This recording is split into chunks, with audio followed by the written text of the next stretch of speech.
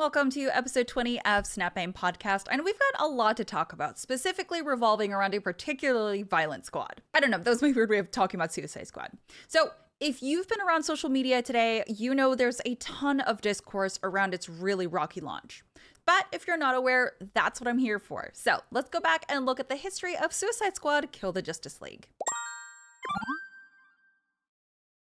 Fans of the DC Universe were originally really excited for the game since Rocksteady Studios' Sefton Hill confirmed that Suicide Squad is a continuation of the Arkhamverse.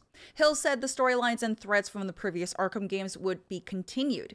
The game was first announced in August 2020 back at DC Fandom. Story and gameplay trailers eventually released in 2021, and you could even call Amanda Waller in real life with an ARG Rocksteady released.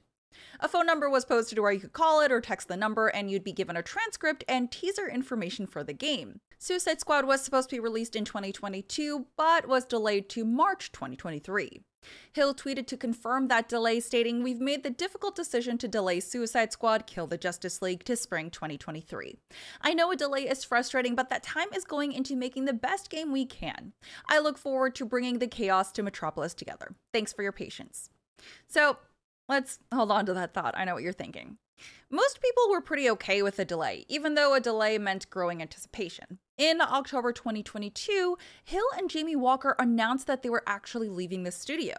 Hill and Walker were Rocksteady's co-founders, and they released a message saying, "Our decision to leave Rocksteady was emotional, to say the least.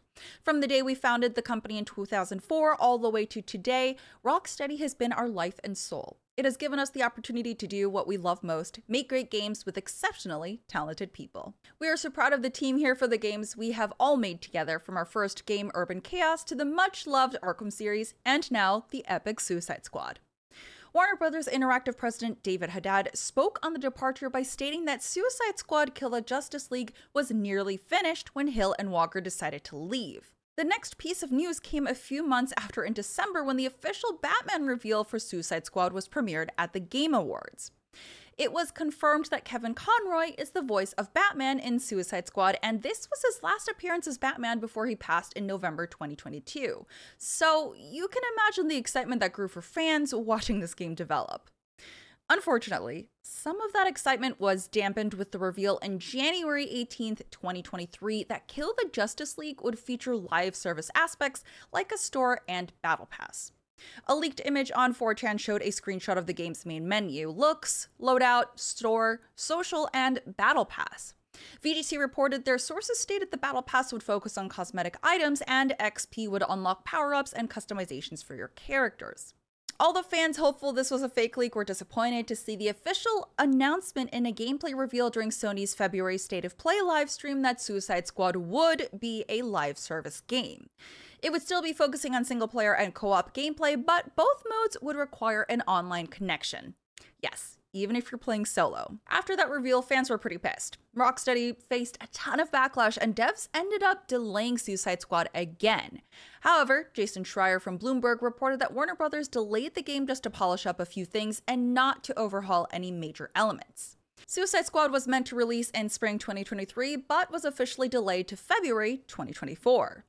Rocksteady posted the news on Twitter, stating, "We have made the tough but necessary decision to take the time needed to work on getting the game to be the best quality experience for players." A few other trailers released over that time to show off more looks at Suicide Squad's traversal, combat, and map. Then, unfortunately, huge Kill the Justice League story spoilers hit the internet after a recent closed alpha test.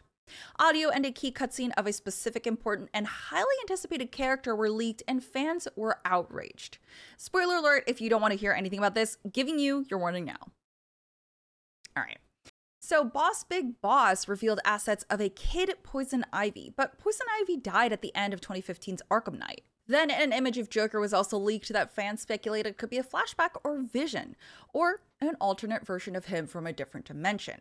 Then, the biggest leak. That one cutscene I alluded to earlier, it was an audio clip of a scene with Batman and the Suicide Squad where evil Batman's death is confirmed at the hands of Harley Quinn. Fans were pissed. The devs were pissed too. Rocksteady responded to that series of leaks on Twitter by saying, "We're looking forward to players experiencing the story we've crafted in Suicide Squad Kill the Justice League once the game launches in the new year. We hope everyone can play the game and feel each moment of the narrative for themselves. It is very disappointing to see details being shared ahead of the game's release, so we can only urge you to try and avoid spoilers where you can.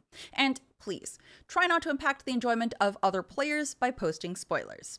You would think the bad news would stop there, but in December of last year, it was announced that Suicide Squad's release on the Epic Games Store would be pushed to March 4th instead of February 2nd for all other platforms on PS5, Xbox Series, and Steam. This came after the statement that Rocksteady put out saying that an offline mode for Kill the Justice League would come after launch. That seemed to satisfy some players for the time being. Well, January of this year was the month people got hands-on preview time with Suicide Squad, and the early impressions weren't great. There were a lot of complaints about the UI, bad enemy movement reading, tedious fights, and just a lackluster feel. It didn't really go over well with the public reading about the game, and fans were split on how to feel. Before the launch of the game, a roadmap was released for Season 1 of Suicide Squad and showed Joker as a new playable character. Fans were confused as to why Joker is playable, especially since the Joker from the Arkham trilogy is dead.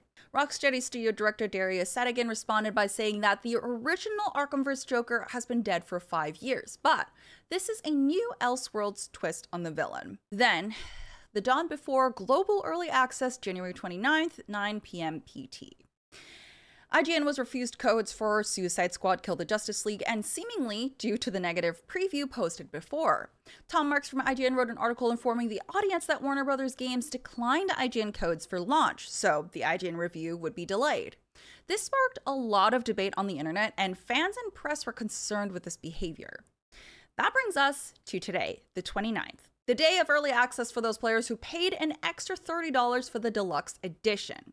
Well, at least it would have been early access for New Zealand, but there was a massive issue where the game would log in players then instantly complete the game for them.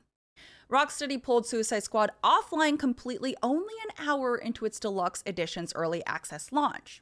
Rocksteady posted on Suicide Squad's official Twitter account, "We're aware that a number of players are currently experiencing an issue whereby upon logging into the game for the first time, they have full story completion. To resolve this issue, we will be performing maintenance of the game servers. During this time, the game will be unavailable. We expect this to take several hours and will update once we have more information. We apologize for the inconvenience." Unfortunately, since this is an always online game, conducting maintenance on servers would mean no access. Players were extremely unhappy with the launch, and some took to Twitter to post the final cinematics of the game, which, for spoiler's sake, I won't talk about here. 5 hours ago, there was an update from the Suicide Squad Twitter account stating that the devs identified the problem and that they're implementing the fix now, and they're attempting to get the game online as soon as possible. No other updates have been provided, but a lot of fans are calling for Rocksteady to refund part of the deluxe pricing since it's not part of that early access period anymore. Hopefully things get a little easier for Rocksteady's launch of Suicide Squad, but as of right now, I don't have any further updates. But hey, at least you're caught up on the news and drama surrounding it. Thanks for listening, and I'll catch you on the next Snap Aim podcast.